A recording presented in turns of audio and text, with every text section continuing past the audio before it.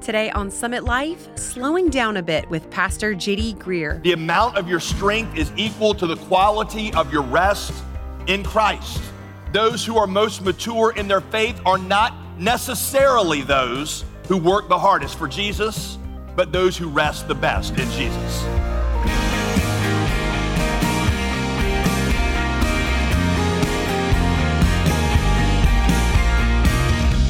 Welcome to Summit Life with pastor, author, and theologian J.D. Greear. As always, I'm your host, Molly Vidovich. You know, if there's one thing Americans are proud of, it's busyness. Everyone feels the pressure to work harder and longer, to take on more jobs, get the next raise, to be successful, respected, and popular. But today, Pastor J.D. challenges us to be obedient to God, to slow down and enjoy the blessing of rest. In fact, Pastor J.D. reveals that your ability to rest in God will direct the course of your entire Christian walk. So let's get started. Pastor J.D. Greear titled today's message, Finding Inner Rest. We are on our third week of our study through the book of Hebrews, and this weekend we are in Hebrews chapter 4. Chapter 4, he introduces a very important concept that is absolutely crucial if you are going to make it spiritually. Let me say that last part again. He introduces a concept in chapter 4 that is absolutely crucial if you are going to make it spiritually, and that is learning to rest in Jesus. Now, there's a great deal of irony in that. You would think that he would tell those who are struggling in their faith that they need to work harder. But that's the irony of the gospel, that our strength comes not from how hard we work, our strength comes from how well we rest. It goes all the way back to Isaiah 30:15, where the prophet Isaiah said, "It is in quietness and confidence that our strength will be found." So here is the lesson for the day in one sentence, if you want to write it down. The amount of your strength is equal to your rest in Christ. The amount of your strength is equal to the quality of your rest in Christ. Those who are most mature in their faith are not necessarily those who work the hardest for Jesus, but those who rest the best in Jesus. And that is completely counterintuitive for many of you, because all your life you have measured those disciples of Jesus and evaluated them based on how busy they are for God. If they went to a lot of meetings, if they read their Bible a lot, if they did a lot of stuff, if they were always bringing people to Christ, well, clearly that is somebody who is on fire for God. And I am not trying to tell you, I'm not going to imply at all that Christians are not the kind of people who work fervently for Jesus, but I will tell you this for sure. Based on Hebrews chapter 4, our maturity is demonstrated not in how hard we work for Jesus, but in how well we rest in Jesus. Now, I will tell you, I think it's hard for me to think of a more relevant concept for our culture. Many of you are genuinely tired people, and we have a culture that chronically overworks. Healthcare professionals have traced billions of dollars of medical conditions to overwork, including heart disease, cancer, lung ailments, accidental injuries, cirrhosis of the liver, just to name a few. CNN's study released earlier this year showed that those who work 11-hour days are, get this, 250% more likely to become depressed than those who only work 8-hour days. Overwork destroys a lot of families. I talked to some at the Saturday service who came up afterwards and told me that very thing. It destroys a lot of families. Many of you men end up being bad fathers, not because you're bad people, or not because you don't care about your children. You do. It's just that you don't have the energy for them. Even when you get home before they go to bed, you've used up every ounce of energy at work, and all they know about their dad is a stressed out zombie because you gave your best to your job and there was just nothing left for them. There's a reason, there's several reasons actually why we are so pressed and so driven in our work. The first one, obviously, is that work is how we provide for ourselves. So if you don't work hard, you don't work well, then you do without. So you put in long hours to make the extra sale, to get the promotion or make the grade. You take on a second or a third job to give you that little cash bump, which is going to grease the wheels and make life just a little bit easier. That's one of the reasons we're so pressed to overwork. But, you know, there's more to our overwork than that. Work for most of us is a source of identity. We determine our worth, our personal worth, by our work. I'm not talking here about finances. I'm just talking about your self-image. Your self-worth is determined by your work. I mean, that's the second question we ask people, isn't it? I mean, your first question is always, what is your name? Second question is, what do you do?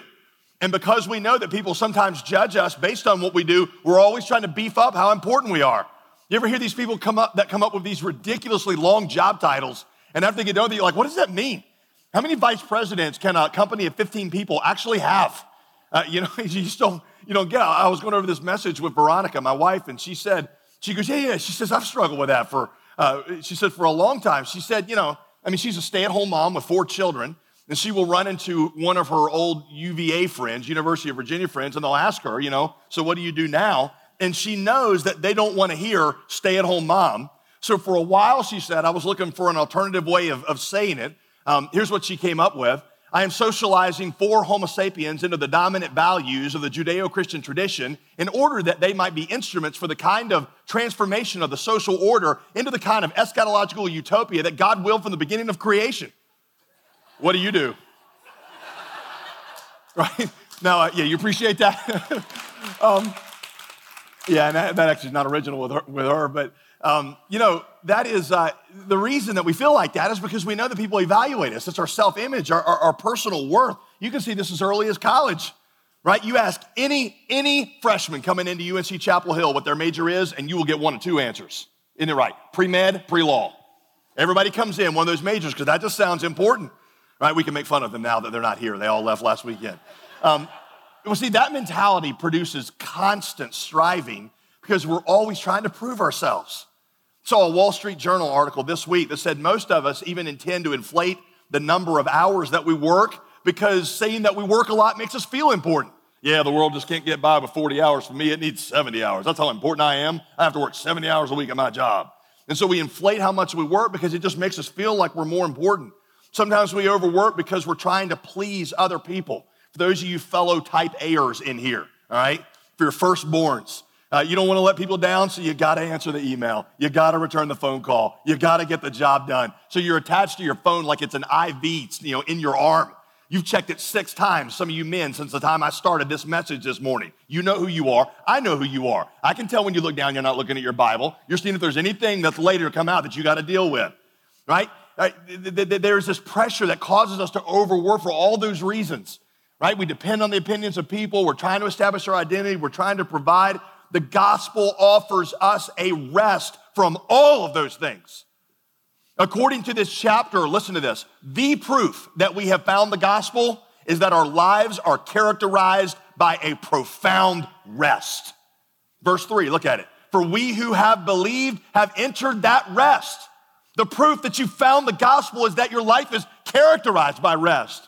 On the flip side, an inability to find rest is proof that we haven't experienced the gospel and that we are still under the wrath of God. Again, look, verse 3, as I swore in my wrath, they shall not enter my rest. So I got 2 things that I want to try to do with this message this morning. First, I want to explain to you what this concept of Sabbath is that appears so frequently in Hebrews 4. I want to show you what it's all about, why it's the source of rest, and why it is so important. Second, I want to explain to you how it is that you can enter that Sabbath rest. Now, real quick before we get started, don't get confused. When I say the word Sabbath, most Christians understand that, recognize that as to be a command in the Big Ten, one of the Big Ten, about a specific day of the week that you were supposed to take off, right? And that it is. But what the writer of Hebrews is saying is that the law itself, the 4th commandment, was a shadow that would ultimately be fulfilled in Jesus. So by all means, you need to honor the law. You need to honor the 4th commandment. For some reason, Christians feel like this is the one that's just optional. All the others you better keep, but that one's, I'll prove it to you. In your small group, this conversation would never take place in your small group. So how you doing spiritually? I'm doing pretty good. I just keep sleeping with my neighbor's wife. Other than that, things are going fine. I'm doing pretty good. I just murdered a guy last week, and I got another one I'm probably going to murder next week, but beyond that, things are going fine. That would never take place, yet this conversation takes place all the time. How you doing? How you doing, man? I'm doing pretty good. I'm just really tired. I haven't had a day off in like 4 weeks. So for whatever reason, we feel like this is the command that gets to be optional and that we can just break it whenever it's not really that convenient for us.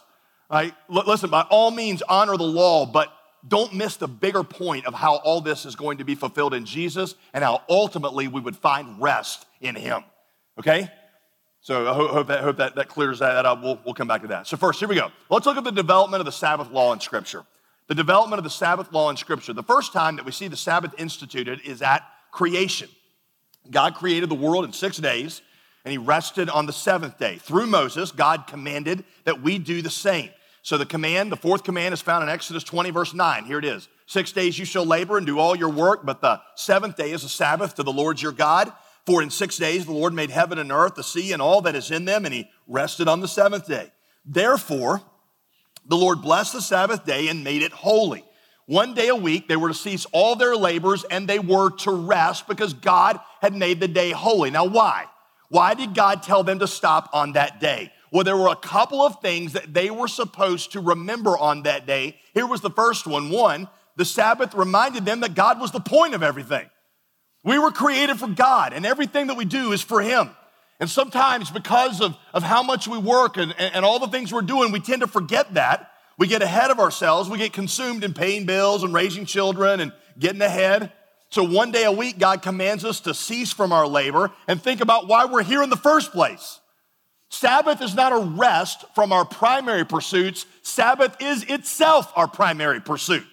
We weren't created for a job. We were created for God. And we get so caught up in everything that we're doing and all the pressures and all the bills and all the things that we forget that. And God said, 1 day a week, stop everything and remember why you're here. Because if you forget that, then everything else in your life is going to go off.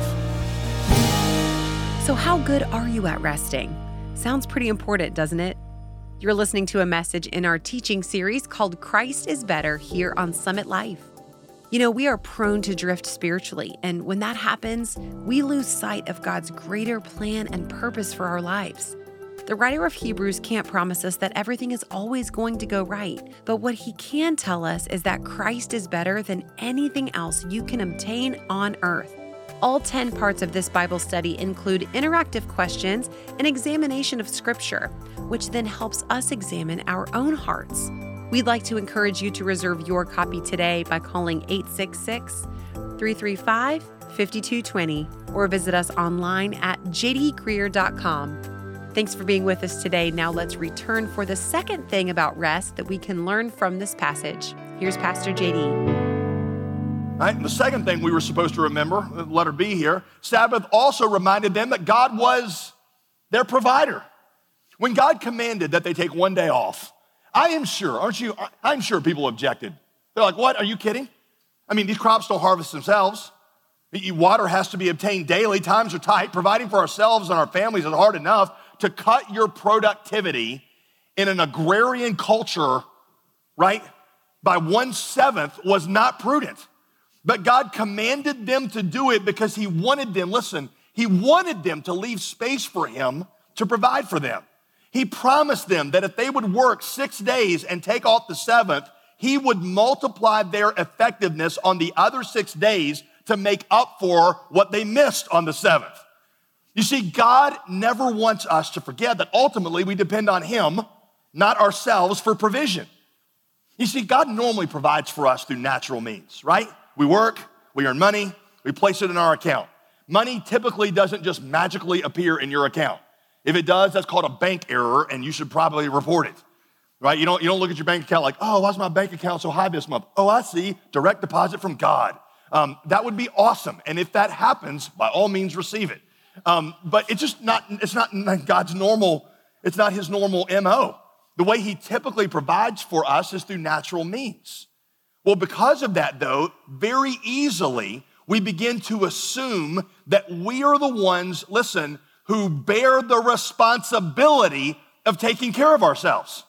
As in the weight of, raising our children and meeting all of our needs, providing for our future, that ultimately that rests upon us. And God does not want us ever thinking that. He wants us to be faithful, yes, to use the opportunities and the talents and the strengths that he's given us, but he never wants us to bear the weight of responsibility. So he commands us to work 6 days to provide for ourselves by natural means, but then to take 1 day off and let him work. To take 1 day off and do nothing. Nothing when we could be doing something and sometimes feel like we ought to be doing something. And on that day, we're saying to God, God, I am doing less than I'm able to do because you commanded me to. And ultimately, providing for me is your responsibility. And so I'm depending on you to make up what I'm missing here by not working. That was Sabbath. That was the created Sabbath that God gave. One day to stop and remember that God was the point and God was the provider. But in the book of Deuteronomy, God gives a second purpose for the Sabbath. Deuteronomy, you know what that word means, Deuteronomy? Deutero, second, nomi, law. The second giving of the law. It's like the director's cut of the law that Moses is going to give. He's going to give you a little behind-the-scenes stuff. And so when he repeats the commandments, he explains them. And when he comes to the fourth commandment, on the second giving of it, this is what he explains. Deuteronomy 5, verse 12. Observe the Sabbath day and keep it holy. Now watch this, verse 15. You shall remember that you were a slave in the land of Egypt, and the Lord your God brought you up out from there with a mighty hand and an outstretched arm. Therefore, the Lord your God commanded you to keep the Sabbath day. Now here what you see is that the Sabbath was given to them to give them space to reflect on their salvation, namely that God had accomplished it all by himself. The Lord brought you out by a mighty hand. How much did Israel contribute to their deliverance from Egypt? How much? The answer is zero, right? I mean, did they help stimulate the plagues? Was God like, I got a great idea. Why don't you go turn the Nile into blood? Why don't you go knock off all the cows? Everybody go out cow tipping tonight. That'll be the third plague.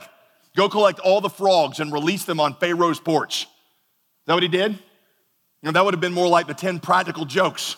And it would have just annoyed Pharaoh. No, he did those plagues all by himself at the Red Sea. You know, the great act of deliverance where God separated them from the armies of Egypt. Did they help out with that deliverance? Was Moses like, hey, okay, this group of people stand on this side and you blow this way, and this group of people stand here and you blow that way, and let's see if we can make a little trench in the water and we'll walk across it? Is that how that went down? No. God did it all by himself. And they were to stop for a day and reflect on that God had accomplished, listen, their greatest need they had ever faced. God did it all by himself. And what he shows them is if God did that for you in your moment of greatest need when you were a slave, don't you think that God will provide for you now that you are his sons and daughters? You see how in that verse 15, he talks about their new identity? You were a slave, now you are a son. You were under the cruel reign of Pharaoh, now you're under the tender care of a father. Of course you can trust me to provide for you. I accomplished your salvation all by myself. Now that I'm your father, don't you think I'm going to take care of you?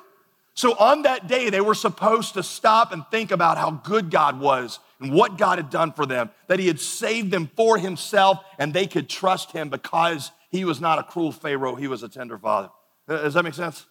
That was your second development of the Sabbath, but there was a third purpose for the Sabbath, and that's what our writer here in Hebrews refers to. So look back at your text there, Hebrews 4. Verse 8, for if Joshua had given them rest, Joshua was Moses' successor. He was the one that finished conquering the promised land. And he says, if Joshua had given them rest, God would not have spoken of another day later on. So then there remains a Sabbath rest for the people of God. For whoever has entered God's rest has also rested from his works as God did from his. The rest that he is talking about here, the rest, the final rest, the rest that all these other things pointed to was Jesus. The Sabbath command and all the Sabbath teaching ultimately pointed forward to Christ. Jesus is the ultimate rest. So what I want to do is I want to give you 4 statements about Christ that show you how he is the ultimate Sabbath, to show you how it is that you rest in him.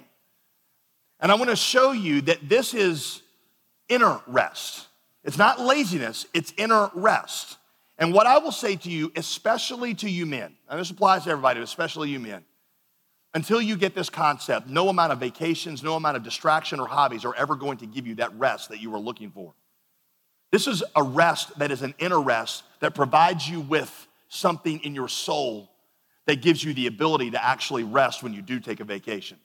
For some of you, your vacations are not relaxing at all because your soul has never found rest. This is what it means to find inner rest. You have got to get this concept that I'm about to explain to you. All right, 4 things about Christ that make him the ultimate Sabbath and the ultimate rest. Number 1, Christ is my righteousness.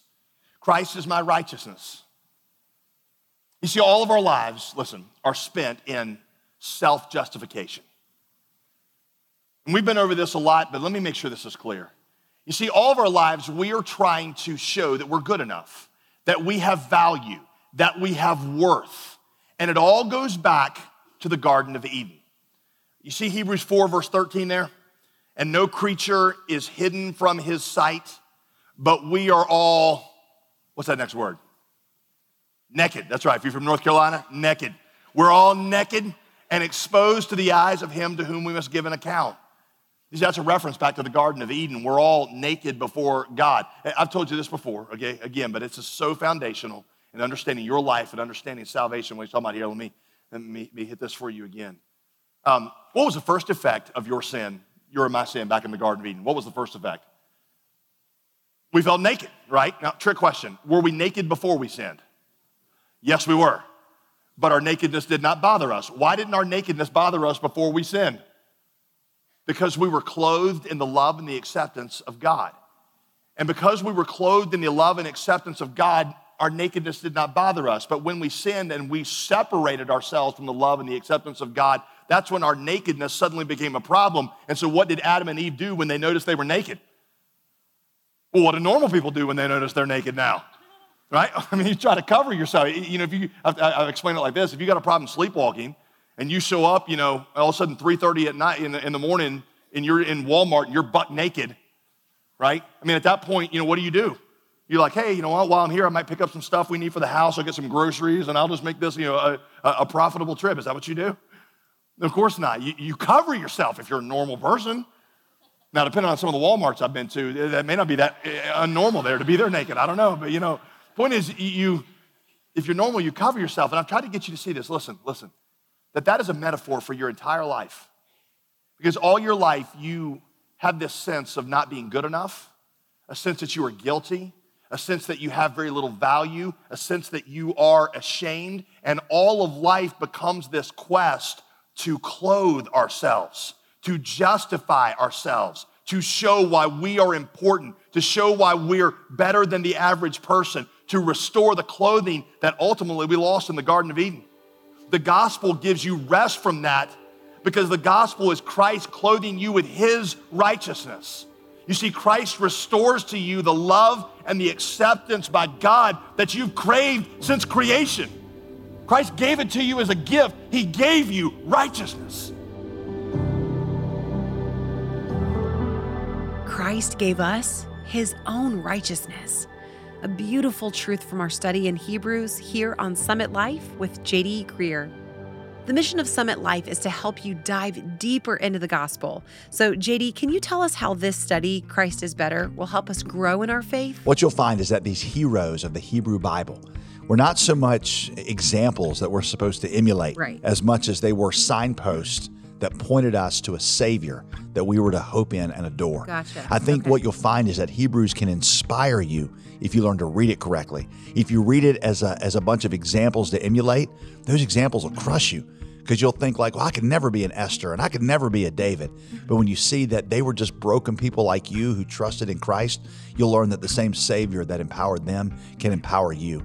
I think this Bible study that we're offering alongside of our teaching here on Summit Life, I think it'll take you deep into these examples, take you back into the stories of some of these people that the writer of Hebrews references, and show you how not only you can learn from their examples, but you can learn to receive the same power of the Savior that they received. When you give to support this ministry today, we'll send you this brand new Bible study that follows right along with our current teaching series here on the program. It comes with our thanks when you join our mission to spread the good news of the gospel to the ends of the earth. The suggested giving level is $35 or more. And remember, every penny you donate is used to advance the gospel message through this ministry. Give today and ask for your copy of Christ is Better when you call 866-335-5220. That's 866-335-5220. It's even easier to give on our website. Go to jdgreear.com. Friday, Pastor JD continues his message on the danger of busyness and the rest that God wants us to enjoy in Him. I'm Molly Vidovich, reminding you to tune in again tomorrow for Summit Life with J.D. Greear.